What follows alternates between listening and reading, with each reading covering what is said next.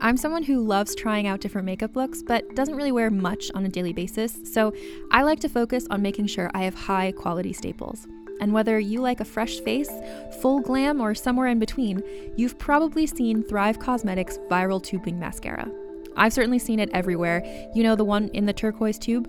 So that mascara, along with all of Thrive Causemetics beauty products, are certified 100% vegan and cruelty-free, which I look for in makeup, and they've got excellent quality to match. And something I didn't know from all the mascara videos I've seen is that for every product sold, Thrive Causemetics donates either that same product, another product that is needed more, or a monetary donation. They've worked with over 500 nonprofits to help with a wide range of causes like supporting cancer survivors, people experiencing homelessness, education access, and so much more. Knowing that makes me feel even better about using their products. And I do enjoy using them. Like I said, I like having high quality staples, and so my favorites are products that are multi-purpose, like the Brilliant Eye Brightener. It comes in a bunch of colors, and I like using them as eyeliner, eyeshadow, and even highlighter. Thrive Causemetics is luxury beauty that gives back. Right now, you can get an exclusive 20% off your first order at thrivecausemetics.com/thrive. That's Thrive Causemetics, CAUSEMETICS.com/thrive for 20% off your first order. Look, Bumble knows you're exhausted by dating. All the must not take yourself too seriously and 6'1" since that matters. And what do I even say other than hey? Well, that's why they're introducing an all-new Bumble with exciting features to make compatibility easier, starting the chat better, and dating safer. They've changed, so you don't have to. Download the new Bumble now. Oh, Tony, baby, you're a mess. Thank Grimes, it's Tuesday. It's time for Trend Lightly. Are you ready? The trending news podcast for anyone who is literally not an absolute virgin. Extremely online, extremely clueless, horny for Bitcoin. Oh, baby. You're in the right place. Now it's time to meet your host, the Irish-American Tornado and the real Princess of Wales. We are back. Molly McAleer and Tiffany Maddox. Welcome back to Trend Lightly, everyone. My name is Tiffany Maddox, and with me, as always, my co-host Mols, back from Vegas and smelling of money. What happened to the Scott this week? I'm dropping it for Christmas. Oh, okay, good. Okay. So we're back on the booze. We're just instead you're dropping Scott through the new year, right? Yeah. But January the 3rd, right. he will be back. He, she, me will be back. They will be back. Oh my God. Well, you know, I wouldn't go too crazy about my financial earnings in Vegas. I did stumble upon a guy named Bryce the second night. I think it was Thanksgiving night.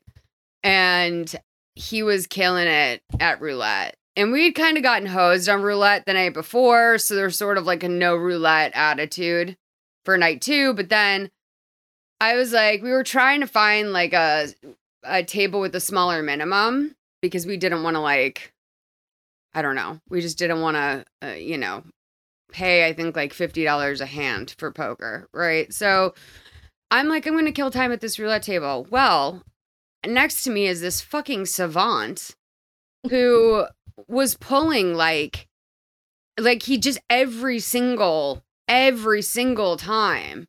And my friend who was with me was like, this is the most unbelievable thing I've ever seen in my life. Because I just I'm doing what Bryce is doing, right? After that, like, I'm not making any moves on my own. I'm doing what Bryce is doing. So it resulted in me winning an amount of money that there was some fear mongering around whether or not I'd have to fill out tax papers from the casino. And I was like, what? Because like when you start putting $100 in, and next thing you know, you're asking your friend to hide the $750 chip that they've consolidated your winnings to, like, that is overwhelming. And I wound up giving a majority of the money away, I think, because it was Thanksgiving. Like, you know, the chicks working at the Taco Bell cantina deserved, a little like, they deserved a 20, our cab driver deserved a 20, like, oh, this lady who was nice to me, here's $100. Like, like it was just really like, I just got really like, punchy and jumpy. But then I've decided I'm never going to Vegas on a Friday again after Fremont Street on Friday. So like really early on in the night, some guy who was like at Binion's, which I don't know. I go back and forth about Binion's, but the words, "I'm going to fucking kill you, white bitch," were said to me just when I was passing. And then later on in the night, I met these guys, PJ and Frank, and like they were just our favorite people to play with. And we stayed by them for the rest of the night. This guy comes over the table. It took an alarmingly long time for them to remove him. Like after he was calling me a fucking bitch and after he was calling the pit boss a fucking bitch. Because it was some game where it's like, it's $5 hands or whatever, but then you have to put in this $1 chip. And like, it's really, we were all unclear on what the $1 chip was. I believe we won twice with the $1 chip, but like, it took like a really long time for security to get him out of there. And it was like one of the craziest things I've ever seen. Like I got nervous that with the police presence that was out, I was like, did someone like make a threat or something? Like what's going on? And shit. I think that's just like what Fremont Street on a Friday is like, a holiday weekend. So yeah, on a holiday weekend. But didn't you meet a lady who was smoking crack in the toilets, or was that last time? That was last time. Okay, was that at Binion's too? I believe it was cocaine that she was smoking. It was a bridal party. Yeah, that was at Binion's. It was a bride. It's like she was a bridesmaid in a bachelorette party, and I think she was just trying to stay awake. So, I mean, like, yeah. I don't know why I think I know what the smell of smoking cocaine is like, but like, I remember being like really like kind of fucked up after leaving that bathroom. Right. Because she was in the stall next to me. And so I think that like, that was the, why I thought I had gotten secondhand crack or something. It happens in Vegas. It happens to the best of us. Yeah, I ate Taco Bell 2 nights in a row. Wow. With, boozy Baja Blast, which is like why I think you have to go, because I think you'd love a vodka-infused Baja Blast. I would die. I love a Baja Blast. Even when I've had Taco Bell in my country, which is very limited times because the nearest one is pretty far away, they don't have Baja Blasts, let alone a boozy one. No, I know. So probably because it's like radioactive. Yeah, I don't think it would be allowed. But I speaking of your country though, I bought ranch dressing off TikTok shop and it arrived today. And I've definitely been in that sort of slightly fever dream state of pre-Christmas consumerism where I'm buying stuff and it's turning up and I don't really know what it is and why did I buy it. And some of the gifts are for me, have been sent to me, and some of them are gifts for other people. Some of them are gifts that I've bought for myself. Anyway. And I got a knock at the door today and I was like, that's weird. It's a Sunday. It must be like, I think only Amazon delivers on a Sunday. And it was not. It was a cardboard box with some ranch dressing in it from TikTok. How much did that, what was the up mark on that? Markup? I dread to know, actually. Probably, I know I paid more for it than was normal. Sure. I'm going to look in my TikTok shop, but there's some really wild stuff. I bought these candles that you can turn on with a remote for my like Christmas display because I don't want them setting fire to anything. Right. So I thought battery candles, that'd be good. That's good. You need that. Some other shit. I have no idea what I'm buying people this year for Christmas. Have you started at all? No. So I start early every year. So I bought like a bunch of like random bongs one night because I was at a glass shop and the guy was just like giving me a discount. So I bought like one that's shaped like a pig. And I bought one that's like, I don't know. I just bought a bunch of bongs and I was like, okay, well, these are friend gifts, Yeah. But then I just have stuff like throughout the year. I just buy things that I'm like, this will be a good Christmas present. This is on sale right now, that sort of thing. but I have no idea what to get. Like my mom, for example, like most of the people in my life are either just like, you know, like the person who has everything, but also like a lot of them are the person who wants nothing. But like you gotta get something. Yeah, I've started making I've got a little wish list of bits and pieces that vary in like just like books that I might want, like nice cookbooks or little things here and there that I've got now locked and loaded, because whenever I'm asked this time of year what I want, I fully space. Like I have no idea. I'm like, well, I don't want anything. I don't need anything. But of course I want something. I always just need practical stuff. Like what? Like, I don't know, like money to fix my dishwasher or like, like, you know, if my mom wanted to toss me some of her airline miles, I'd take that. Oh, yeah. You know, and like just like little things like there's not really anything as I look around at like my bedroom pile, which has reaccumulated since its last, tearing down. I can't help but, think that I really don't. There's nothing I need in that capacity. But it is what it is. I get served these fucking ads all the time. Like I have one of our stories open and there's all these like purses and jackets that I'm looking at on this ad. And I'm like, I could really go for that. Oh. And they're 50% off. Is that for real? We're in the sales zone. Because it's post Black Friday, post Cyber Monday, so we've got deals aplenty. I actually bought Hannah a really beautiful gift, which I can't say because she'll listen to the pod, but I got her a gift and I managed to get it at a discount on Black Friday. Oh, come on. And it was fabulous.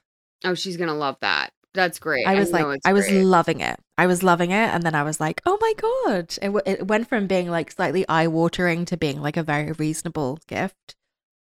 So I'm really excited to give it to her. I do love giving. You strike me as a good gift giver. I like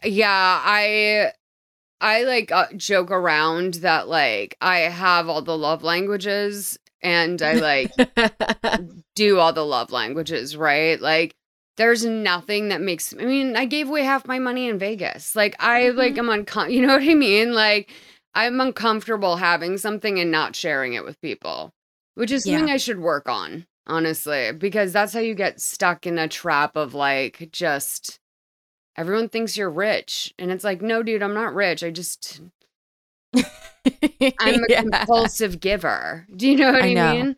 I know. Same. I went through a phase of just like continuously paying for dinner with people who were more than capable of paying for dinner.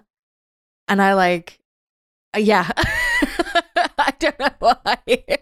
I was like, I'll get this. Like, who the fuck do I think I am? They're buying everyone dinner all the time. I know. And then I had a realization recently that was certain people, like, they just expect me to pay now. And and we're at the point where it's like 3 years or whatever of me just like picking up the tab and like doing whatever else. And like, there are certain people with now that I say at the beginning of the meal, like to the waiter, I go, we're going to do separate checks, by the way, because they're going to order like we're not. Right. Do you know? And like, yes, I don't, and I don't want anyone, putting anything on my tab that they wouldn't, be able to pay for themselves. Like at a certain point there's only a few people I really feel that way about. For the most part, like, but yeah, it's sometimes the assumption. All right. Should we get into our stories? Yeah, we might as well. Yeah. That's part of what we're doing. So did you see that ABC put out a like, really quick little, seemed like pretty like hastily thrown together news piece? It's being referred to as a documentary by like Stan Twitter, but about Taylor Swift and Ticketmaster. Yes, I did see that. And I thought, God, that is very quick. But I think it is more akin to an extended news segment, right? As opposed to anything more in depth. Do we think that you're going to be in it? I mean, I think I would have heard by now.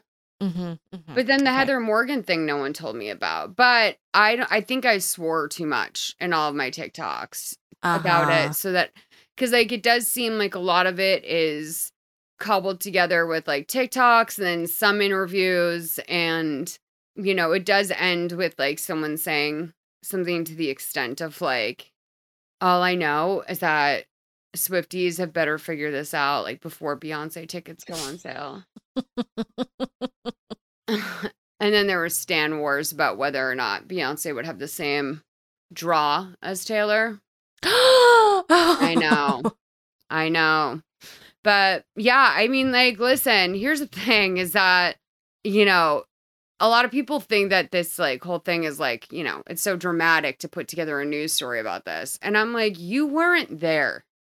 Like, you have no idea how insane that was. It was really like, unless you were in line, I don't want to hear from you about how this is too much. Well, I was listening to another podcast the other day, and the record was happening in the lead up to the tickets going on sale. And this guy was like, you could hear him getting more and more panicked as like the recording was going on. And then when they went live and he got booted out of the queue, he just was like, he lost all motivation to do the rest of the podcast. It was actually pretty funny. Oh, he was just like, yeah, okay, whatever. It's just like, who gives a fuck? Like, it was kind of it was intense. I had moments that day as well of being like, do I even really want to go if it's going to be like this? Like, and the answer is yes, I do. But that feeling of defeat is very real. Yeah, I don't know. There's a theory I've seen or like an idea I've seen floated. And I kind of like the idea of going on all the reselling apps and adding as many tickets to your cart as you can that are overpriced. And then not checking out. Obviously. Yeah. So, and I kind of like that idea. Yeah. Would that, like, what would that do? I guess, like, it would make them unavailable, but they would never, unless there's a specific amount of time that they're allowed to be in a cart before they get recirculated. They do. It would have to be like a mass effort, which I'm not concerned about with Swifties. They're mentally ill. Yeah. But yeah, I wasn't really sure on the logistics of it, but it was something about how people are going to start dropping the prices of their tickets if like that happens. You know what I mean? If people do employ this strategy. Because like they'll just realize that like people are fucking with them at that point.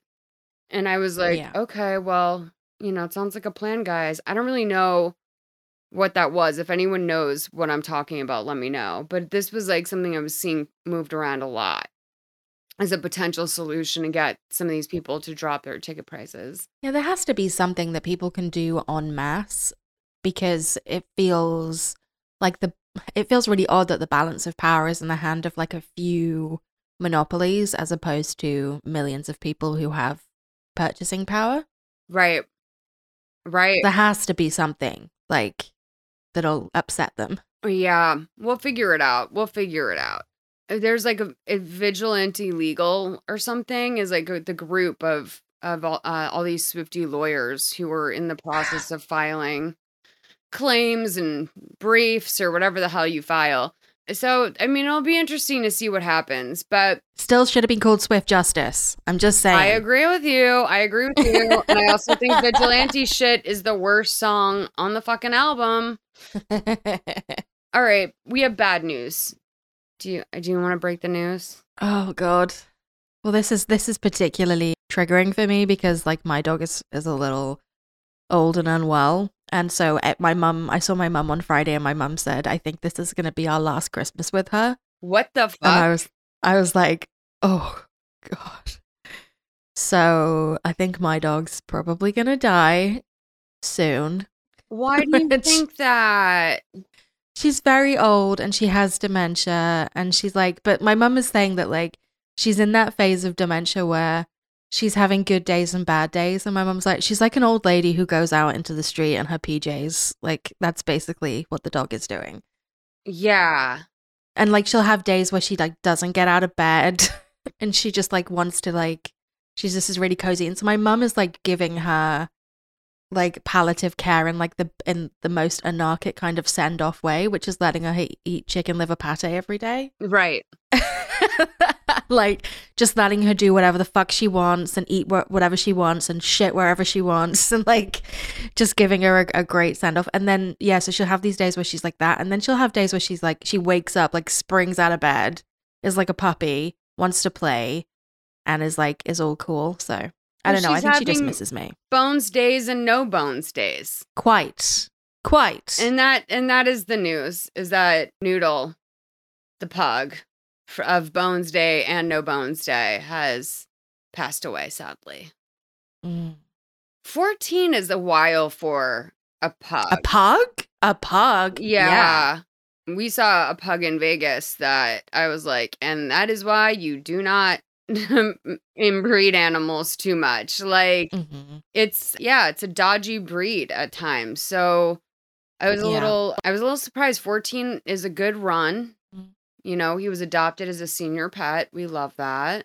Is there any way you're going to be able to go home for like a month or something? Yeah, I'm going to see her at Christmas and assess the situation. And if it looks real rough, I might stay behind for a little longer. The one thing I was thinking is that I would really like to bring her back home for like her final days. But she does have dementia and she doesn't have great eyesight. And I think it would actually not be great for her to be in a completely different environment. I think it would kind of sketch her out. I agree. So I may, I think I may go home. But my mum said to me, right? She goes, she's like, you know, when the time comes, I hope you don't get angry with me when I have to do when I take her to do what needs to be done. And I was like, I will be angry if you put my dog down without consulting me. Sure. Yeah, that's a basic discussion, and you're reachable. I mean, like you and I talk. I'm an hour away. Yeah, we talk quite a bit, and we're on opposite, time of the world. You might as well be in Australia. Yeah, you guys have to talk. That's actually I would draw up some terms on that with Mom. Yeah. I think like I've had the thing is like, I think my mum thinks that she's protecting me because like every time she brings it up, I get really dramatic and I'm like, well, they're going to have to cremate me with her. Like, yeah, like shit like that. But I've told my mum, you have to tell me because I'm her favorite person and so I can be there. But I don't want it to be done at the vet's. If possible, I want the vet to come to the house. I was like, I don't care what it costs. I will pay whatever it costs. If it needs to be done, you have to let me know so I can like make arrangements. And I think my mum's thought is like, oh, I better not tell Tiff because she'll be really upset. So like, I would rather know in advance. That would make me go to the mental hospital. Yeah, I think it would fully tip me over the edge. Like she put I say she put the cat down while I was in Texas. She did do that, but the cat was very, very ill and very, very old. And there was nothing I could do from Texas. So my mum just called me crying and said, the cat's gone. So I got drunk and got a tattoo of the cat's name. That's good. Yeah. Yeah, it's a rough one. You know what I mean? And like sometimes the people we love, in an attempt to protect us, wind up pissing us off more than we knew was humanly possible. Yeah. And that's, it's a lose-lose, in that sort of situation. That's one thing I've like had to like come to terms with, like losing a couple pets in like a couple years, like, like Wags was like really like nightmare zone material, but like, like there's no perfect way to have something like that go down. It sucks. Right. It's so sad. Yeah. It's like profoundly sad. So yeah, I mean, you'll figure it out. I'll be honest with you. I thought about having someone come out to euthanize Blue at the house. And one thing I will say, one thing in favor for the vet is that like typically by the time they have to go down, they have no fucking idea what's going on. Yeah, and very true. They've been in and out of the vet frequently, typically. So they're like not so freaked out by it. But also like, and Wags, like actually I would say kind of liked the vet towards the end because he was like, okay, I'm here to get better, But, they take the body right away. You don't have to deal with the drama of like Because it's like, it scars you for life. Like once you're holding your pet with no life in it. You know what I mean? Mhm. So I don't know, but shout out to the dogs. Shout out to All the dogs. Noodle and Jonathan and everyone in that family as well. Babe, we got to switch it up. Now, Cocaine Bear. This was trending all week. Apparently, they've made a movie out of this. Are you ready to shop? Rakuten's Big Give Week is back. Get 15% back at hundreds of stores, and it's all happening this week, May 6th to May 13th. It's the perfect time to shop for everything on your list for spring and summer, like clothing, outdoor gear, and travel. I know I'm using this week to stock up on some warmer weather essentials at Ray-Ban and Ulta, and I love that Rakuten even helps me save on travel at sites like Hotels.com. Rakuten really is the best way to shop, and you can save even more by stacking cash back on top of deals. Plus, during Big Give Week, that cash back is bigger than ever. With Rakuten, membership is free, and when you sign up and shop today, you get an extra 10% cash back boost. That's an extra 10% cash back on top of the 15% cash back. You won't see higher cash back rates than these. Go to Rakuten.com or download the Rakuten app. Rakuten. Shoppers get it.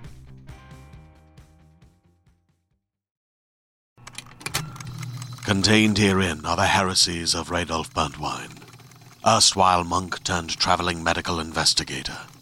Join me as I uncover the blasphemous truth of a plague-ridden world, that ours is not a loving God, and we are not its favored children. The heresies of Radolf Burntwine, coming January 2nd, wherever podcasts are available.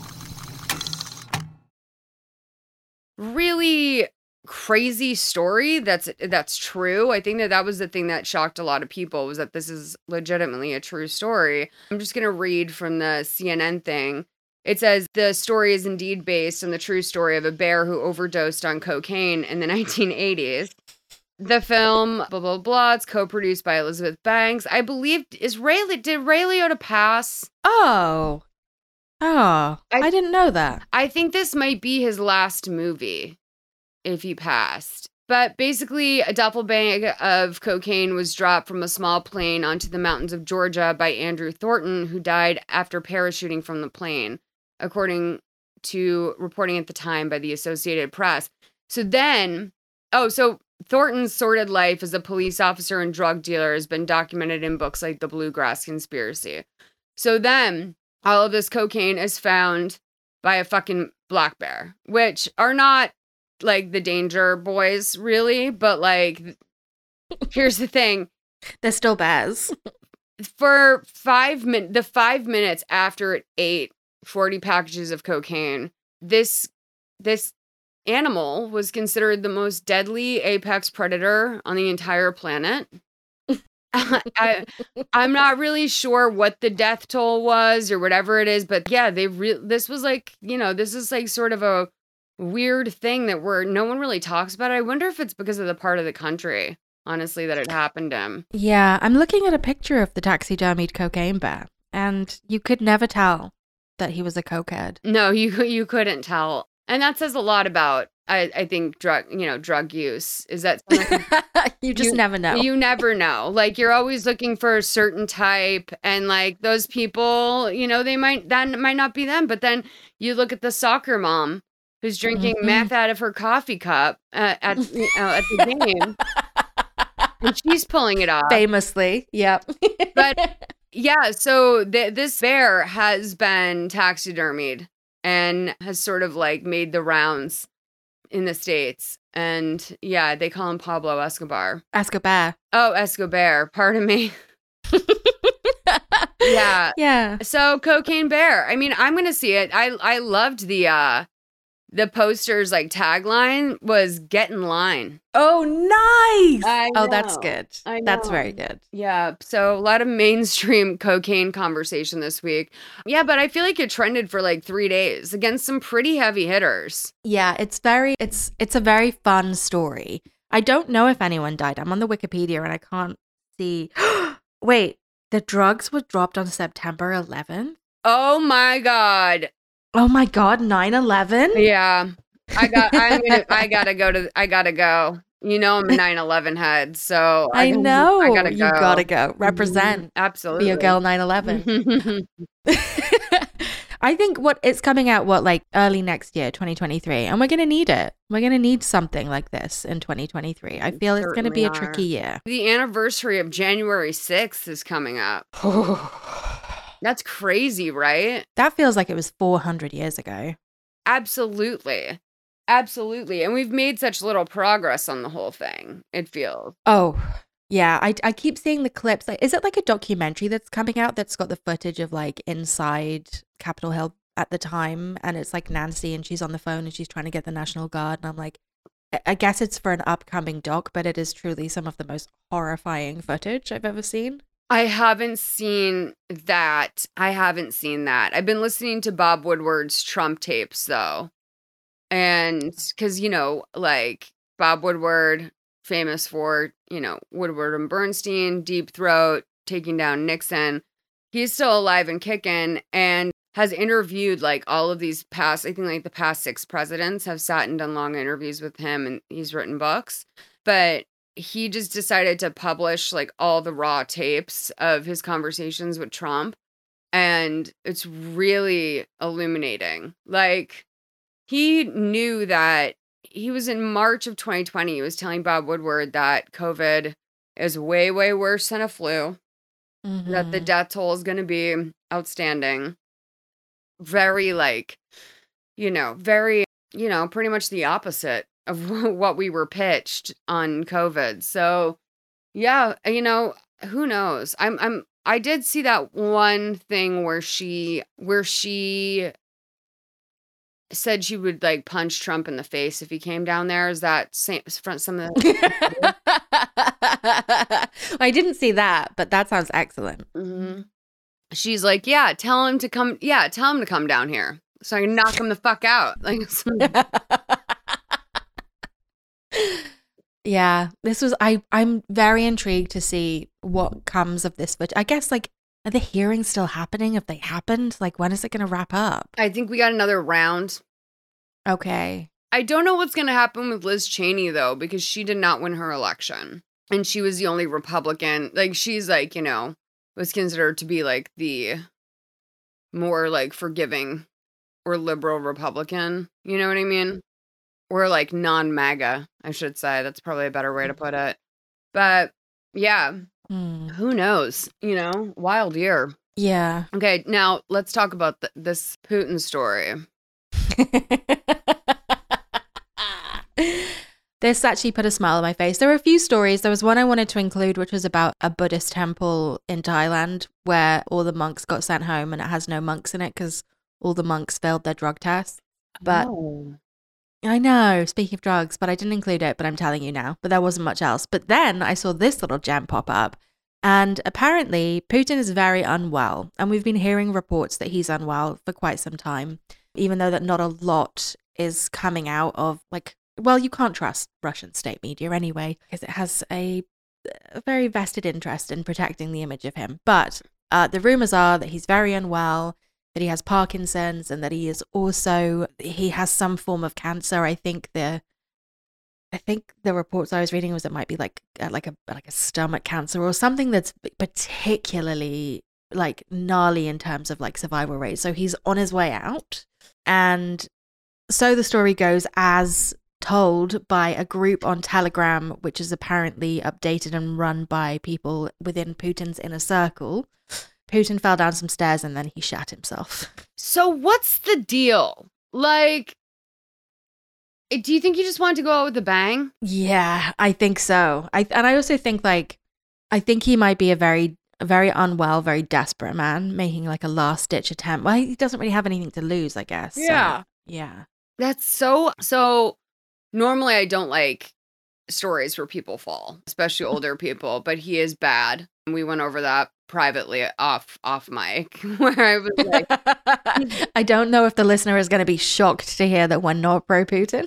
Yeah, but I was hesitant to laugh because it's like, someone's being old is never great. But no, this one was, lol. You know what I mean? Like, I know. He's a bad dude. So Shall I read you the little passage from the Telegram? Yes. I'm guessing that this has either been like Google translated from the Russian or like obviously written in a tongue that's not native. So apologies for any strange phrasing. Okay. Truly dramatic events for Putin took place in the evening at his residence. Going down the stairs, Putin stumbled and fell to his back, after which he fell on his side and slid down a couple of steps. It was like a double fall. The incident took place in front of the president's bodyguards, who reacted quickly and rushed to Putin's aid. 3 security officers helped the president to get to the nearest sofa and called the doctors who were on duty at the residence. Medics arrived within a few minutes but could not immediately examine the president. Putin suffers from oncology of the gastrointestinal tract. So yeah, cancer, stomach cancer or bowel cancer, the result of which he already experiences such problems with digestion, such serious problems with digestion. And as a result of the fall, as it turned out, the main blow fell on the coccyx, which probably caused sharp pain, provoking involuntary defecation. If Putin used to wear special waterproof underwear with an absorbent effect, then lately he neglects these precautions, as it turned out in vain. Before the examination, the doctors escorted the president to the bathroom and helped him to clean up, and at the same time conducted an internal examination. After a complete examination, a bruise on the coccyx and soft tissues was diagnosed. Nothing critical. The president's health remained stable. He took painkillers. He wears special shoes, even at home, with anti-slip coating, and the stairs in the residence are considered, quote, safe. As it turns out, all precautions are meaningless when nerves are at stake. Oh. I think someone's been assassinated for making slippery floors. Probably. Mm-hmm. Wait a minute. What was the thing with his Botox, too? Like, wasn't there a thing where he had someone, like, traveling with him to give him Botox? Oh, I fully believe that because there was a woman on TikTok who gave him a manicure. Did you ever see that? Yes, but I forgot what happened. I think she just, like, he was in America. I think maybe it was in LA, California, something. And she was called to do a manicure and it was all super, super secret. She couldn't bring her phone, loads of this kind of shit. And then she got to this house and she had to wait in this room and out comes Putin. And then he doesn't say anything to her. She basically cuts his nails and then he leaves. And then some people come in and then pay her and then she goes. Like, so yeah, she was basically called in to cut his nails. Doesn't even cut his own nails. Not even like a buff. I wouldn't recognize him. Like, that's the last person on the planet I would recognize. Well, it would be the last person you would expect to see, right? It would be so surreal. Yeah, Kim Jong-un or whatever would be pretty surprising too. Yeah, absolutely. I keep getting fan cams of him on my TikTok and I don't know what I've done to deserve it, but I am really enjoying them. Yeah, that's a gift. That's a gift from the algorithm right there. Like, I mean, that's just Gen Z fucking around, right? Mm-hmm. Yeah. Who's your favorite fascist? You know, honestly, I don't think I have one. Okay. Well, maybe Kanye. Maybe Kanye. I mean, fair, very fair. Yeah, so I think you might have been asleep for this. Or I'm not really sure because I got to it a little late and I was able to track down a like rebroadcasting that someone put up on YouTube. And boy, did I watch all 3 hours of Kanye didn't. West on InfoWars. And boy, was it cuckoo. It's very upsetting. And like, yeah, I want to acknowledge that like I mean, like, who am I to say? I'm so sorry to the Jewish community. Like, I can't apologize on his behalf, but, like, I'm just like, I'm so sorry. Like, that's all I kept thinking when I was watching it. Is like, I'm so sorry.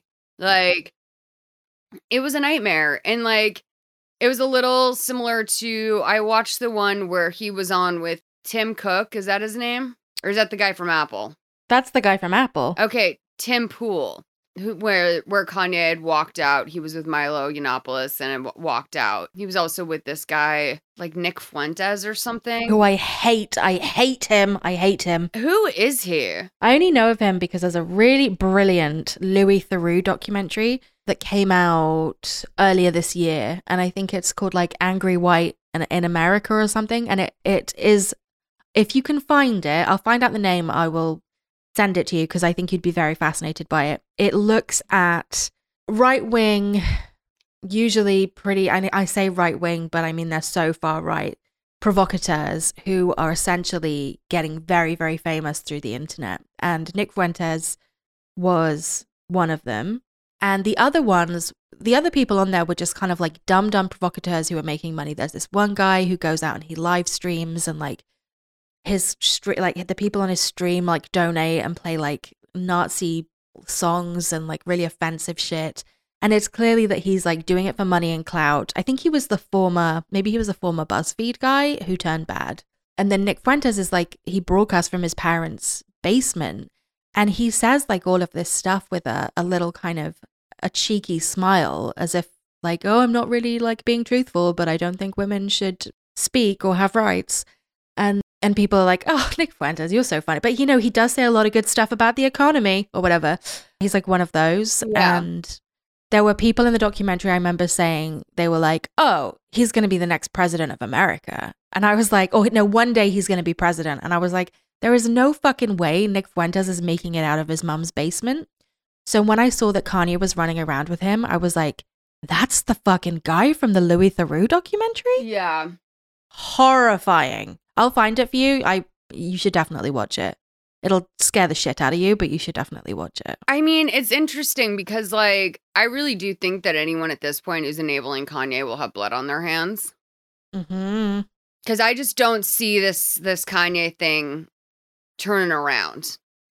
Like, you can apologize all day, but, like, I mean, I don't know if I've ever seen someone blow up their life like this before. He's never coming back from this. No planet in which he does. And, like, there are, you know, I don't know. In some ways, it's also scary, too, because I've seen people sort of reveal that, like, they were waiting for someone to say this, you know, and then sort of walk it back when they're not getting the reception they want. I saw a guy on TikTok who was, you know, he had deleted his original video because he basically was saying, like, you know, there's something to it, you know, to the fact that, like, you know, the only people we're not allowed to talk about are the Jews. Like, there's something to that.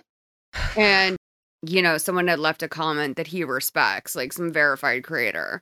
And he's like, I'm going to delete my thing because of that. Like, maybe this isn't my place to speak on. And kind of what's like, you know, been interesting about the last few years and horrifying as well is like this anti-Semitism has like ramped up a lot. And like the one sort of like, I guess, maybe refreshing thing about it was that people were being honest about how they felt for the first time. Mm-hmm. And now that we're seeing someone who, you know, up until this point in his career was more or less untouchable, right? Like you couldn't really, Kanye came back from everything, you know? Now they're seeing these repercussions happen to one of the most famous people in the world, and they're going to go back to being quiet about it, which to me is even scarier. Like that was one reason why I kind of was like, maybe they shouldn't kick Trump off Twitter because like, then we get to see, then they're just going to go behind closed doors and talk about it, which is just as scary to me, if not scarier, than seeing them just spell out their hatefulness in plain sight. Yeah, their little dreams. But did you see the Netanyahu bits? I saw a little bit of the Netanyahu thing. First of all, who on his team had to go get a fish tank net? Do you think that they went out and get it, or do you think he saw it on the way and it was like, oh, I have a bet it's gonna kill? I honestly would say that I don't think he knew that Netanyahu was the name of the Israeli prime minister until earlier that day. Wow. Okay. Like it seemed like a very thrown together bit that like this would have come up before. Do you know what I mean? Because he really thought he had like struck gold with this one. So I don't know. It just was very, you could tell he was like, honestly, it felt like South Parkian. Yes, it did. It really did. I think we're like in this almost not post-parody existence, but like reality is just so deeply bizarre that I would, like, if this was a South Park episode, I think you'd probably laugh and think it was too far-fetched. Right. The thing that's actually really concerning to me is that there is a There's a funny little thing happening, I think, in the wake of the Balenciaga drama, which obviously we didn't cover last week because we weren't here, but I've noticed that my FYP on TikTok was getting more and more conspiratorial and in a very insidious way. Like I would get like the occasional like weird, red shoe conspiracy of like, the Pope wearing human children as shoes or whatever, like that shit, like stuff that you can really easily dismiss. And what really concerned me is when I would see like creators who seemed pretty switched on suddenly talk about conspiracies in a way that was really troubling because they were presenting this information as if it was absolute fact. And I think there is a very clear gap when it comes to media literacy, and that these things are being presented all at the same time. So the stuff that I'm seeing in conjunction with Kanye is the same old shit. Like when you talk about the globalist elites, like that is anti-Semitism. It's linked to an anti-Semitic conspiracy. Yeah. And it is always that. Like everything always comes back to, well, it's just anti-Semitism. That's like all of the conspiracies. That's where all the roads lead. And you can present it in like a new way and, and bring it to a new audience. But like, really, it's just the same shit rebranded. And I find that really disturbing. I find it disturbing that, because Kanye was on the Alex Jones show with his like, a pair of fucking Skims on his face, that people are like, well, that's not really Kanye. Oh, Kanye's not really tweeting. That's not really Kanye. And it's like, oh, they like he's gonna die soon, or like this is what they want. They're ruining his reputation. And I'm like, who are they? And like, what benefit is it? Because it's like, oh yeah, because you can't see his face, so it's not really him. Like this is a plot to like get at Kanye. And I'm like, what about all the other shit that he said with his full chest and his face exposed? Like, are we going to ignore that? Well, that's how I know that it was Kanye underneath that mask, was because of the shit he was saying. Yes. Yeah, exactly. And, it's interesting because, like, it's interesting to watch someone like Alex Jones, like, I don't want to say, people were almost saying, like, wow, well, when you make Alex Jones uncomfortable, like, you're in trouble. And it's like, I just think that Alex Jones deals more in the business of, like, just picking random people to attack and not so much going after entire groups. You know what I mean? And that's really where his bread and butter is, because all types are giving money to Alex Jones. Like, he certainly implies things, you know what I mean? But like, no one's ever gone on and been like, you know what, we need to stop giving Nazis such shit. Like, or something like that. Like, he said something like that. And he's like, and by the way, like, that's enough talking bad about the Nazis. And Alex Jones is like, we're going to commercial. My favorite part was my favorite Alex Jones moment was when he suggested they take a break for food. And Kanye is like, I'm not hungry. And Alex Jones is like, yeah, you're probably looking at me over here like, manja, manja, manja. And I'm like, what the fuck is going on?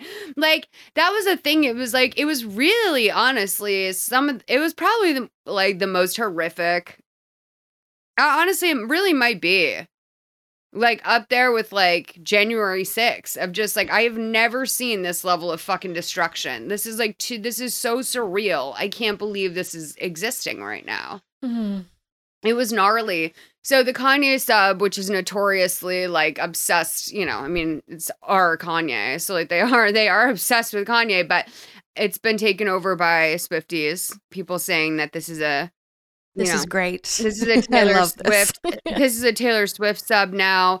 And I feel two ways about this. One, it's like, that's like kind of a productive way, I would say, of dealing with this as a fan, right? Like, it's better than, people being like, let's hear him out. But also, like, Swifties are so like, babe, saying that Taylor Swift is like, you're declaring her the winner of this is like not really like the hot, exciting, sexy take you think it is. Because like, first of all, don't forget that Taylor Swift was propped up as like the, KKK and like, you know, the far right's like Aryan princess for a really long time. So like, you know, calling her the winner in this like is very odd to me. And certain people, it was just like, you know, I mean, like there's sometimes can be a lack of self-control with stan culture. And it just felt like I was seeing, especially some of the same people like go back and it's like, you really need to like pause and like intellectualize what you're doing right now. You know, like what is like your takeaway from this conversation is that Taylor Swift wins? I know. Didn't they used to like there was a whole Tumblr that was designed for putting Hitler quotes on Taylor Swift pictures, as I recall, at a certain point in time.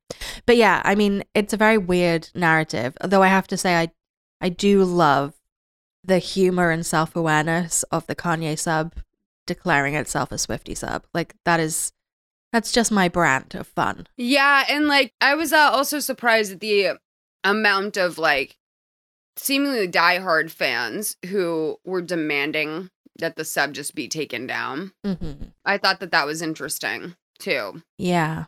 I think like I don't know. It's really difficult, especially on TikTok, to know like what's existing in the world that's inside your bubble and what is actually happening in the world in a broader sense. I don't like that I'm on a side of TikTok where I'm seeing people who are making apologies, excuses, and even going to the lengths of developing conspiracies to excuse his behavior. I wish I was on like a more normal side of TikTok, I guess, because it just feels like it's everything. But I don't think that is actually how it is actually in reality happening and manifesting in the world. I think the majority of people have been pretty disgusted with his behavior for quite some time. Yeah. I would just like, you know, every fucking like he's really dominated this podcast this year. And like I got to the point where I was like, I just don't want to talk about him anymore. And then it's like then he'll do something that is so fucking much worse than the last bad thing that he did that like we have to talk about it. Yeah. So I'm like, is this the last time? Like, and don't see this as a challenge, Kanye. Like, please, like, could this be it now? Like, could you please maybe get 5150'd at this point? I mean, yeah, the thing is like, he needs to do that probably in another state. Like, whatever he's going through, he needs to act out in another state because it's really hard to put a 5150 on someone in California. It's hard, even though we're sort of famous for it. It's kind of harder than people think. Okay. But he's in Miami, so who knows? Florida's pretty rough and rowdy. Here's a question. Would it be wrong, because this is a bad expression, to tell like Milo Yiannopoulos and Gavin McInnes to go back to their country? What if we don't want them back? Right, that's fair. But like, why do we have to have them?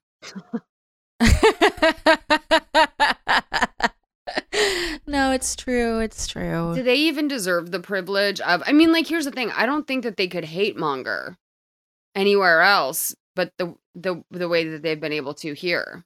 Well, yeah, I think we tend to send some of our failed, most hateful figures tend to do quite well in America. Like Katie Hopkins, Milo's BFF, did quite well when she was deplatformed everywhere.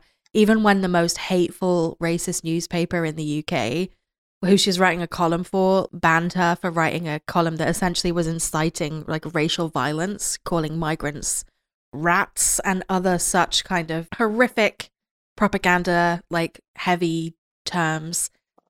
I think she went and started working as a kind of like Fox pundit for a little while. So it seems to be like, I don't know, it seems to be the last stop on the hate train is the United States. Like, you hate so well. I know. It's a thing I admire so much about your country is you really do hate well. Yeah, I don't know, man. Like, yeah, I don't know. I always say there's a lot of money in being a hateful person. Yeah. You know, there's a lot of ways to monetize that. So, but I mean, thankfully, even like the most off the deep end, you know, the deepest of the deep ends are like freaked out by Kanye. Yeah. Did you see that thing that the laser place in London was running a promo called Yeezy Come, Yeezy Go, where they would laser off your Kanye tattoo for free. Yeah, this happened with there was a Canadian band where the lead singer was accused of, or I maybe even found guilty, I don't know, of sexual assault. And a lot of places were offering free laser removal for people. Like, which I think is just like, I think that's good business. And I think it's also just like the right thing, it's the right thing to do. I've also heard of services doing that, like services like that for people who maybe like got, were like in the Aryan Brotherhood in prison to to survive sort of. And then they get out and like, or, sort of enter back into society and are like, I don't want anything to do with this. And they've been doing free removal for that. There's a lot of people that do that. So, yeah. What do you think about this Ye 24 merch being sold on eBay? Do you think that's coming from Kanye? Oh, well, maybe. Right? Because like, I mean, Kim's a big eBayer as well, right? And like, where else is he gonna sell his shit? Right? Because he doesn't have those he doesn't have those channels anymore. Oh, that's a really good point. Yeah. Okay. So can I just say something about the Balenciaga thing? Because I am seeing it like, this was like thrown in my face this week. Because like when it comes to our next topic, someone was like, "You don't care about kids, like, why haven't you said anything about Balenciaga?" And it's like, well. I mean, like, I don't know if what do you want me to say? Like, child abuse is bad? Like, yeah. You know what I mean? Like, what do you want me to say? Like, I didn't realize I was like a pundit either. Like, there's certain things where I just feel like, what do you want me to say? Like, sometimes I feel like a retweet is more appropriate than like actually like saying something. And sometimes people want people who are not like in the position to say something. But I'll be real with you. I think that they did this to be provocateurs. Yes, they absolutely fucking did. I don't think it was like, I don't think that this is about satanic messaging. I don't think that there's anything about this except that this is just another example of people in fashion taking it way too far in an attempt to be a provocateur. It is. You are absolutely right. That is essentially all it is. Are the pictures in incredibly poor taste? Yes. Has it been done intentionally to stoke the flames of outrage? Yes. Has it backfired massively in a way that I think they probably couldn't have foretold? Is Kim Kardashian the leader of the elite and, I guess pimping out her own children? No. Like, is this what like global Satanists do? No. Like Satanists, as a practicing Satanist myself, are atheists who want to be left the fuck alone, who like, just pretty chill. Like there is no like underground like ritual, like eyes wide shut indoctrination of Doja Cat. Like that's not the case. It's like fucking nuts. And like there's plenty of things that point to bad people protecting each other. I mean, like, look, that's the dark web. That's the dark web, is like just that's where if you want to find pedophiles, go to the dark web, and it's all this like sort of outrage about things where it's like, I don't know. The thing that gets me is it's like this outrage that's like, yeah, you can yell about this thing all day, but like, what are you actually doing? Like, what are where are you seeking out resources to like actually do something about the problem instead of just like quote unquote bringing awareness? I know. I think we're aware. Yes, like we're aware that child abuse is very bad. I also, again, like this is the anti-Semitic conspiracy theory of it all. I would encourage everyone to listen to. There's a great "You're Wrong About" episode about trafficking and how like where are the children, or like the kind of lost children archetype of like children being trafficked is this kind of very sort of weird QAnon conspiracy type thing that really is deeply unhelpful to actual like child trafficking. The two things like are very separate. Like actual child trafficking is most likely to be people of color, like young women of color from like low income neighborhoods who are trafficked by people that they know, because the majority of child abuse happens within the family. It happens with people that you know. And it's so deeply sad and horrific, but like that is a really difficult problem to untangle because it's like completely systemic. So if you want to do anything about trafficking young people, then one, you have to be like anti-racist and acknowledge the fact that this happens to a lot of like young people of color. And two, you have to address the like socioeconomic inequality that allows for those conditions to happen. And people don't want to have a difficult conversation about readdressing that balance. Like what they would much rather do is point the finger at like an edgelord at a fashion house. Mm-hmm. And it's like one of these things is actually happening and is very, very serious. And one of these things is a conspiracy theory. Similarly with Balenciaga, it's like, okay, well, let's have a conversation then around safeguarding young people in the modeling industry and, you know, stage parenting and what happens to child actors, child models, and if they're correctly safeguarded and so on and so forth. And then it's like, oh, we don't want to have that conversation because like that's like too annoying and too complex. So once again, it's like the kid's holding a bondage bear. Oh my God. It must be the like Zionist elites that have done it. They're trying to normalize like child abuse. And I'm like, this is a culture that loves to normalize underage sex. Like it's their favorite thing. Like it's Britney Spears on the cover of Rolling Stone. It's like it's been going on for a very long time. And Can we also be like real about the fact that these kids have no fucking idea what they were holding? The kids have no idea what they're holding. It's like to the pure of mind, all things pure. It's not excusable, but it's like there is a hysteria and like a moral panic happening here that is not allowing for any nuance, and that is terrifying to me. And a lot of these are the same people that think that like children would like go to a drag show and interpret it as inherently sexual versus like what I can imagine I would have thought. Like, and by the way, I think I might have done stuff like that when I was a kid. Like I was not sheltered in that way. Like, wow, look at these like cool people. Like that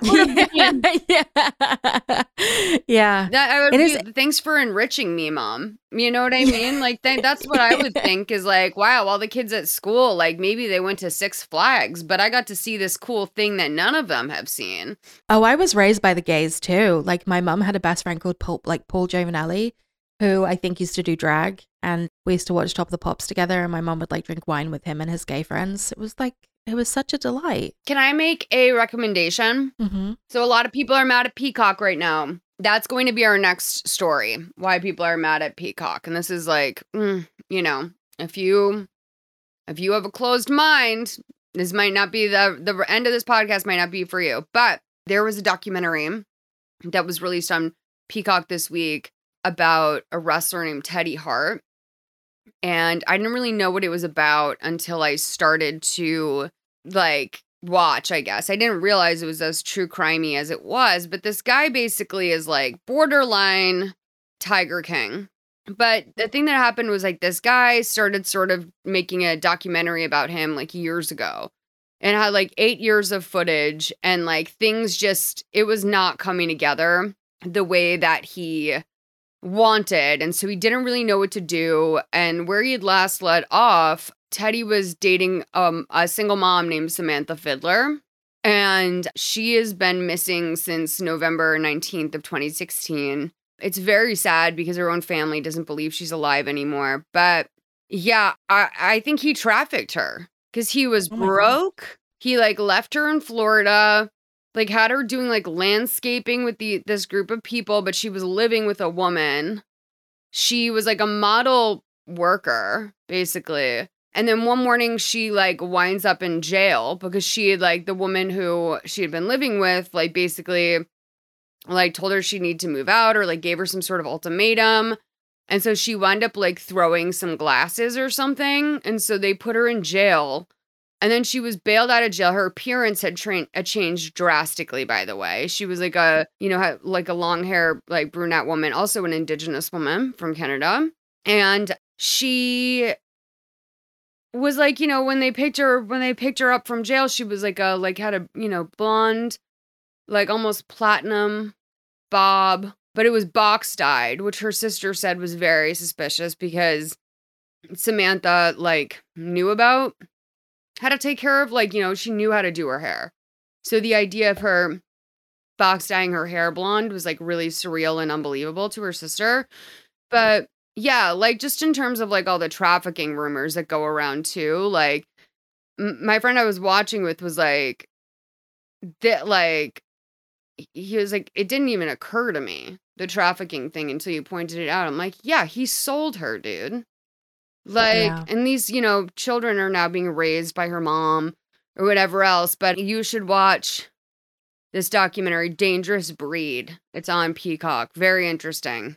Very, very interesting. And I feel a much more obvious example of like how trafficking really works. Yeah, it is a very, like, I want to be really clear. It is a huge, very widespread, very fucked up issue, which is why it really infuriates me that it's misreported and mishandled in favor of conspiracy, because the reality is deeply sad and is a real fucking problem. And similarly with like anything to do with sex offenses against children, like that is hugely widespread, but I think it's easier for us to point the finger at like the so-called Hollywood elite instead of going, well, they're in our schools, the predators are in our schools, they're in our families, they're in our streets, they're next door to us, they're our neighbors, they are people who are all around us. But I think maybe that's too intense a thing to kind of reckon with. And so it's easier to give the monster like a shadowy face and a hood and a ritual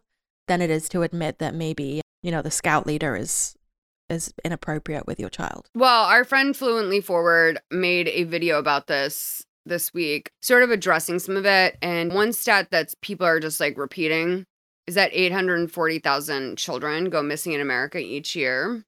And Shannon was like, yeah, but like 98% of them are found. Mm-hmm. And like people are just running with this narrative. And like, I'm sure that stat initially came out to talk about the importance of Amber Alerts and stuff like that. But like most of these kids are found.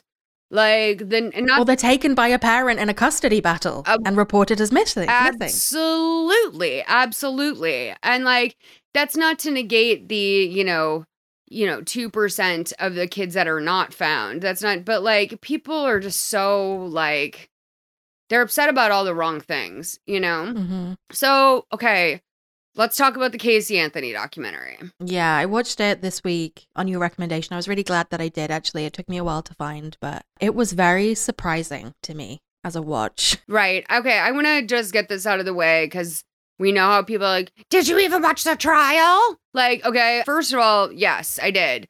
I've not only watched the trial, but I've watched it multiple times. I've read Jose Baez's book, who was the defense attorney. I've also read the prosecution's book.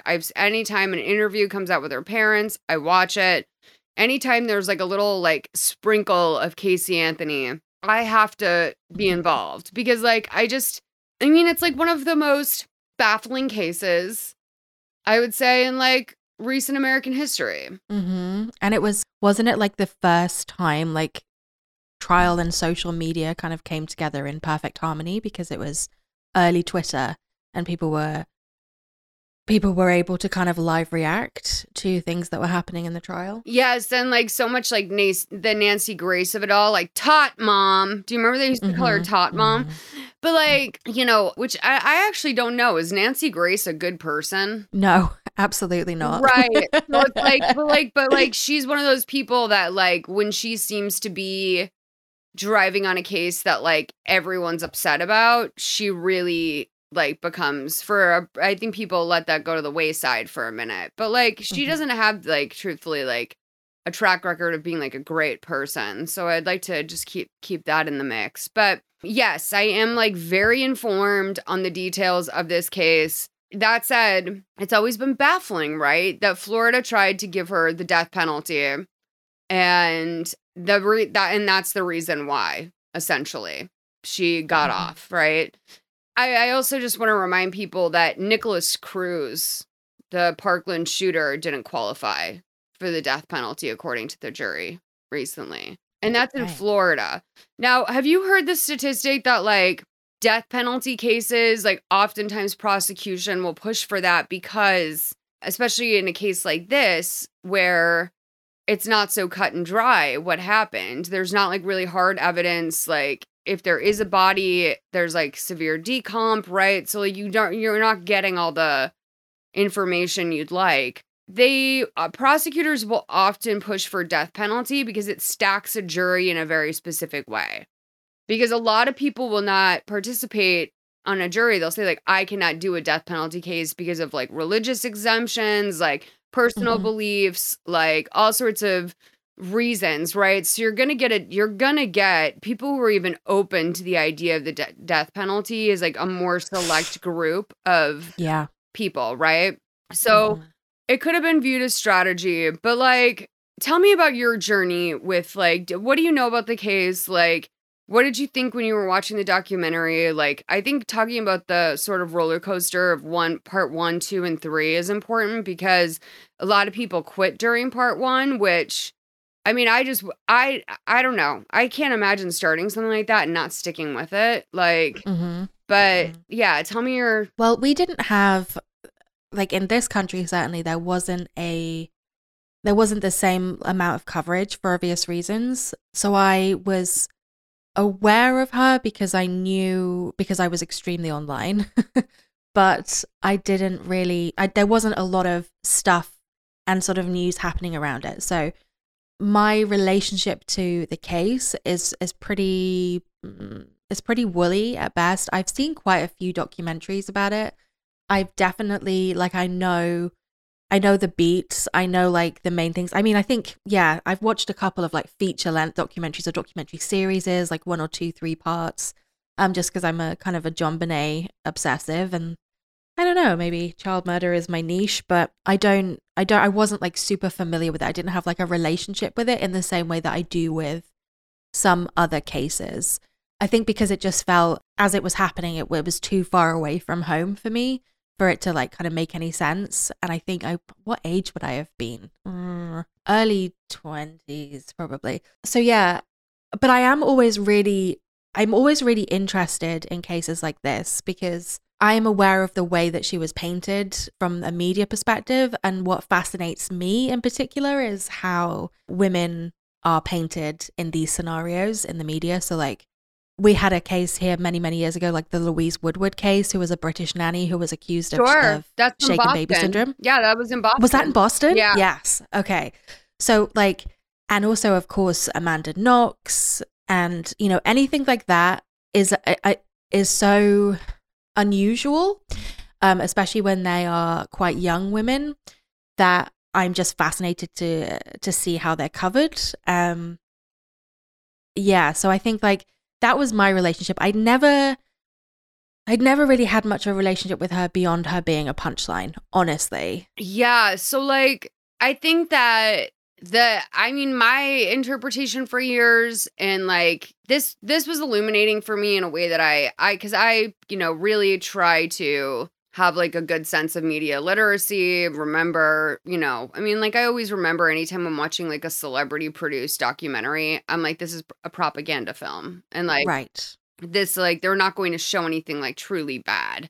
The only one I think that I can think of, like a celebrity, was the Lil Wayne one. Do you remember that? Where I never saw that. Basically just showed him like getting fucked up and everyone in his life being very concerned about him. He was drinking a lot of lean. But yeah, like, the thing with this is like I went into it thinking like, you know, I'm about to watch Casey Anthony pathologically lie for 3 hours and like that's okay.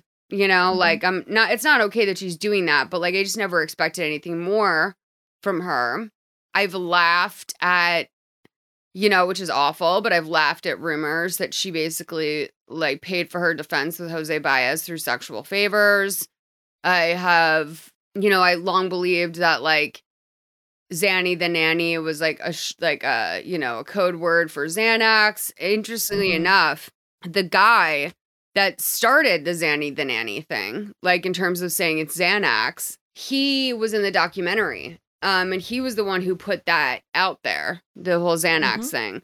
And he was like, no, I never saw Casey use Xanax or give Xanax to Kaylee, but like, it just makes too much sense. You know, like this guy was like really like hardcore. He's been working the Casey Anthony or the, you know, in the Kaylee Anthony circuit for years. Like this guy has been around forever. what happens throughout the course of this documentary is like you're challenged with a woman who has a, you know, sort of a harsh personality, you know, like I think I said to Tiff, like she has a very masculine energy, which can be very off-putting. And I think Amber Heard has that as well. Mm-hmm. And I think that when people see that and they're like, no, but you just can't make sense of the 31 days. And no, but like this thing she said was so weird. And like, have you seen the videos of her in prison on the phone? And it's like, yes, like, but not those things don't add up to murderer. And they weren't able to prove that she was a murderer in court either. But what's very interesting is what we'd heard as like, you know, and then sort of because the dad denied it, dismissed, was that she was molested by her father growing up. And in the third part, it all starts to come together where you realize like, not only was Casey very affected by the dynamic in her family and her father's lying and her father's stealing and cheating, you know, when people are also saying to like, you know, well, why would she raise her child in the same home as her abuser? Well, the truth is that Casey Anthony got pregnant when she was 18 years old. Her parents hid her pregnancy, lied about her pregnancy to like everyone. For some reason, Casey's been blamed for that. But it feels weird. Like one thing Casey said is that her mom would just tell her coworkers that Casey had a sedentary body. Yes, I remember that. And, you know, it's interesting because like Kaylee, when Kaylee was born, you know, Casey really didn't have an option to get out of the house. Thankfully, George had started an affair quite like shortly after Kaylee was born.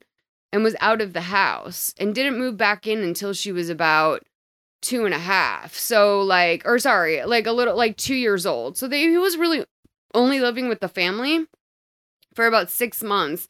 That's when Kodak's contract with Universal dried up and Casey started working in nightlife. She said she was socking away cash because she was just trying to get out of the house and like get her daughter and her out of the house because she, you know, people always say like, well, why did she let him watch him? She didn't let him babysit Kaylee. The only time that he was ever like, quote unquote, like alone with her was when like the family, like when her mom was babysitting. And that was the only time, you know, it happened. And like really weird stuff. Like when Casey tried to tell her mom that her dad molested her, her mom was like, oh, so you're a whore. Mm-hmm. Very weird shit. Like, I think that George Anthony, he basically, like, moved on those cops like a bitch. You know what I mean? I've never heard anything like it. Like, really, truly, in the documentary, they play the clips of George going into the police and talking to them. And the language he uses is really fascinating. It's a lot, like, he immediately establishes himself as part of their group. It's a lot of we speak. It's not like you and I. It's like, we need to do something. You know, there's obviously a puzzle piece missing here. And we got to find out what the piece is. And so he's like, obviously deeply comfortable in an environment where he's talking to these good old boys. Yep. And by the way, like the way that the cops were still like sort of like laughing, you know, and being like, he was a good guy, you know, his daughter's a fucking liar. And another really interesting part that was illuminated was that George Anthony was actually invited by the police, this is incredibly uncommon, was invited by the police to go to the grand jury when they were deciding what charges they were going to slap her with at trial. And he, despite giving interviews to the press throughout this entire thing, he like saying like, oh, it was an accident. I assume it was an accident. Things got out of control. Like, I really don't know what Casey's involvement was, but like, you know, I don't think she intentionally murdered her daughter. Went to the grand jury with the cops before becoming the prosecution's star witness and recommended that Casey get the death penalty. He was the only non-cop, non-member of current law enforcement, as part of that grand jury hearing. And people who haven't watched the documentary who want to like argue about it, which it's like, sorry, you can't be a part of the conversation for something you didn't watch. Like, you can't be a part of the conversation. Like, all of like your whataboutisms or whatever literally mean nothing if you have not seen the documentary. Like, and by the way, I want to be really clear about something. People keep talking about putting money in Casey Anthony's pocket. First of all, no one. Kaylee being dead was the best thing to ever happen to the financials of George and Cindy Anthony. Oh, wasn't it just? It was just, they made so much fucking money off of Kaylee being dead. Now, second of all, Peacock was really smart about this. The difference with why, with Burke Ramsey and why he was able to sue CBS for a bunch of money is because his family never went to trial over this. Mm-hmm. But because there was a trial involved, Peacock was willing to roll these dice because George Anthony would, if he were to ever sue for defamation, which I will say right now, that's not going to happen. Because he would have to prove that he didn't have a hand in killing Kaylee. He would have to prove that he didn't molest Casey. Mm-hmm. And so, which is interesting because it's a real script flipper on the way sexual assault plays out in court. Because it's very rare, as the victim, you have to prove that this happened to you. And if you are the perpetrator, it's very rare that the perpetrator has to prove that he never molested someone. Right? Mm-hmm. Every single person in that house should have been treated like a person of interest from day one. They should have all gotten equal, records pulled, equal pings pulled, all this other stuff. It's all very possible that, anyway, my point in saying that is just if you're worried about Casey getting money from this, yes, she got a lump sum from production probably. And then Peacock acquired it. I don't think this was done for Peacock. But, there's no season 2 of this coming out. It's a one and done type payment. Peacock has all sorts of, okay. So, now we're supposed to not watch, NBC programming, period. 'Cause that's what Peacock is. I'm just, I'm confused when people are saying you're giving money to Casey Anthony. And what they think, streaming doesn't even have residuals, but documentaries definitely don't have residuals. Absolutely not. I'm we fund terrible people all the time with our eyeballs. If you think that Casey Anthony is any exception to that, it's kind of wild. Because, there are terrible people who get money to do things all the time. I don't think she's particularly unique. I thought it was kind of wild, honestly, that she had agreed to do it, but I think that she came out well from the thing. And it occurred to me because I'd never really seen her speak for any prolonged period of time. I didn't really have an impression of her as a person, as a character. Which I also think adds to some of the mythology around her, because if you don't have a voice in a discourse, the audience will fill in the gaps and project whatever they want to on it. But I found it to be very, very surprising. I found her to be very surprising. I found her to be actually very smart. Yeah. Which totally surprised me, because again, the way that she was painted in the media was as this trash bag hoe party girl and a dumb bad liar. Yeah, a dumb bad mom, top mom, bad liar, trashy fucking trashy personality. And I found her to be really switched on, which actually confused me more. Honestly, at the beginning I was kind of wow, okay, I wasn't expecting that. I was expecting to I don't know what I was expecting, but it wasn't that. And I found her to be incredibly emotionally literate as well. Yeah. Which was also kind of surprising, but it was clear that she had done a huge amount of therapy and a huge amount of self-reflection, and she had the vocabulary to be able to articulate herself, I thought, extraordinarily well, given that this was her first on-camera interview. And I don't think that speaks to her as a master manipulator. I think that's she's clearly been doing a lot of work. She's grown. It's been 14 years. Kaylee would have her driver's license. She'd probably be going to junior prom this year. There's a lot of ways to look at it. But yes, of course, and by the way, the only real family it seems she's ever had in her life is her defense team. And what a fucking team as well. What an extraordinary band of people, I think. Because I think the thing that struck me was that, of course, like when she was acquitted, she's acquitted, but recognizing that the world had not acquitted her and that she was very much in danger and they were very much in danger, and then going out of their way to protect their own families. It's like one of those things. It's like, oh, we had like death threats against our children. It's like, oh, by the people who were mad about the dead child, they were threatening another child. Like, of course. The cognitive dissonance of it all is so bizarre to me. Of course.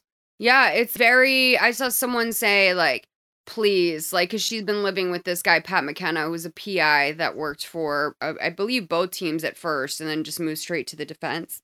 But someone was like, look at that old man must be a pervert. Like, look at him in his khaki shorts and she's wearing yoga pants. And it's like, babe, like, this is a married man who has like kids and grandkids and like has given her a job and like she's done a good, it seems like she's a good little worker, honestly. It seems like she's good at what she's, what she's doing. And like, I don't know. It's like, to me, it's not weird that like 14 years after this horrific experience and the loss of your daughter that you might be out at a concert dancing. To me, that's not weird. Like, this woman was basically untraceable for most of a decade. And then people started to see her come out. I believe Casey might be married. I think that she's married now. And, like, I just feel like, so many, I'm not saying I think she's innocent, because I think that like she definitely, there was a few turns that she took that like she could have made a different decision. But I absolutely believe that, when I was 22 years old, I still did everything my mom told me.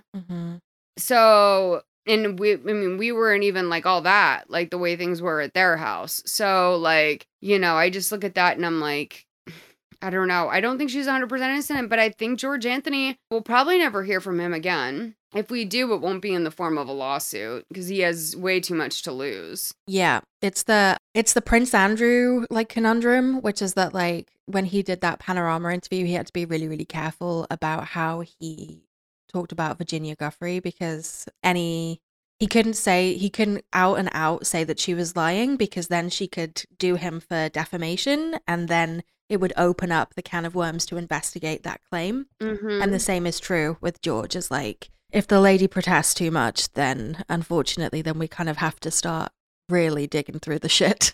Yeah, why did he apologize on Dr. Oz to the family and say he needs forgiveness from everyone? Why did he say that? Why, like... Didn't he have a suicide attempt as well? Yep. And, like, why? But by the way, when he was trying to commit suicide, which I'm just going to throw this out there, who am I to judge how someone tries to kill themselves? But do you call every single person you know, including your daughter's defense lawyer, and let them know that you're committing suicide? Wouldn't be top of the list for me. No. And, like, people are arguing, well, like, Kaylee was so little. Like, the reason why he talked about loving the smell of her sweet sweat when she came inside, or, like, the fact that, getting a hug from a child is the most euphoric thing you'll ever feel. Like, the way that he was talking about their special time and, like, seeing Casey very triggered by that, you look at all that and you're like, you know what, though? She was 2, almost 3 years old. At that point, especially if you and I know, if you're an only child raised amongst adults, you have a personality. You have, like, probably pretty advanced language. You have a laugh. You have favorite things that you like. None of that was brought up. Everything he said about her at the funeral was physical. Yeah, it was all very much about the way that she looked, the way that she smelled, and the way that he touched her. Yeah. And it was really uncomfortable to watch. And there's a scene in the doc, for those of you who haven't seen it, where Casey watches that memorial service for the first time. A lot of the discourse as well that I've seen is like, oh, this was the first time she was watching it, and like, oh, that's not how a mother behaves, and that's not how somebody grieves, and that's not how this, and that's not how that. And like the Amber Heard trial has really shown me just how many behavioral experts there are in the world. I didn't know it was so prevalent. If I missed my daughter's funeral because I was sitting in jail for something that I didn't do, I would never fucking watch that shit. And like also Casey had asked, you know, knowing how big the story was getting especially, had asked her parents to honor her wishes for Kaylee and do like a small intimate service. And like, I'm telling you, I've seen presidential funerals that had less pomp and circumstance than that funeral. Like, her parents were sitting in the front row. Casey was never fucking mentioned during her daughter's funeral. Like, it was really fucking weird. I wouldn't watch that. That's not something like, you know, I'm ashamed to say it, but like, my dog's ashes are still in the cardboard box that they came in. Because, like, I don't need to see them to know, and I don't want to open that up. I don't want to, like, you know, like, I don't know. To me, I think, yeah. And again, the comparisons to Amber Heard are killing me, too. Because it's like, how can you, like, conflate, like, someone you believe is, like, murdered their own child to someone who you think, like, exaggerated claims of abuse in a op-ed. Like, on what planet are those in the same category? I don't know. Very bizarre. Very, very bizarre. Well, do you think the Anthonys still have the Kaylee Anthony Memorial Awareness boat? No, they're broke. Yeah, it's very weird that they started a foundation to look for other kids before they found Kaylee's body and used it to buy a boat to look for kids that were not missing in a lake. But, and conveniently, you could fish off it as well. I mean, yeah.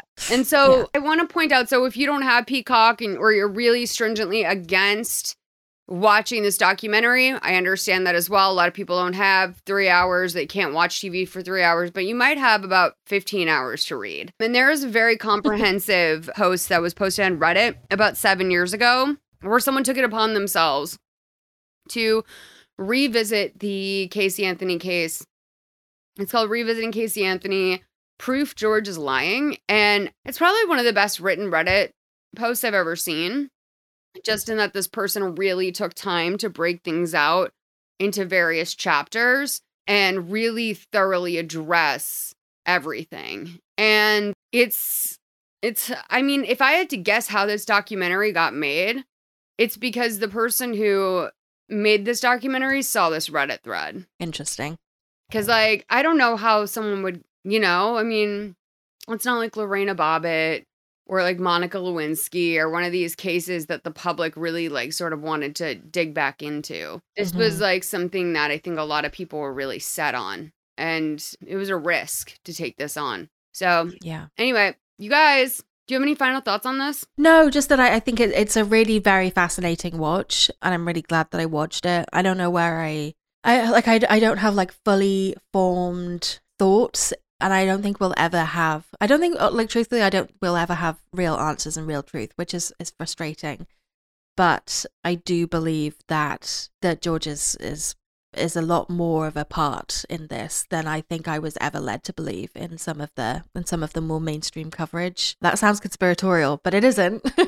It's just it was very eye-opening. So I understand that this is like a deep-rooted issue for a lot of people, but I think part of ongoing work of living in society is revisiting things that you have very deeply held beliefs on and maybe exploring that a little bit. Yeah, and you never know. Like, all these people, I would never do that. You never know. Okay, so you've been put in this exact scenario. Tell me more about that. Like, because you never know what you're going to do until you're in that situation. And people are surprised all the time by their reactions. So just to say that. All right, you guys, thank you for listening to Trend Lightly. We appreciate you a lot. Kind of a heavy week over here. Rip Noodles. Oh, it really was a heavy week. I'm thinking about it. I'm like, every time now, it's like we have to talk about white supremacy. I know. Like, can we live? Give us a break? I know, like, as a white person, I probably shouldn't complain about it. So, but yeah, you guys, let's talk soon. Have a good week. Bye. Bye.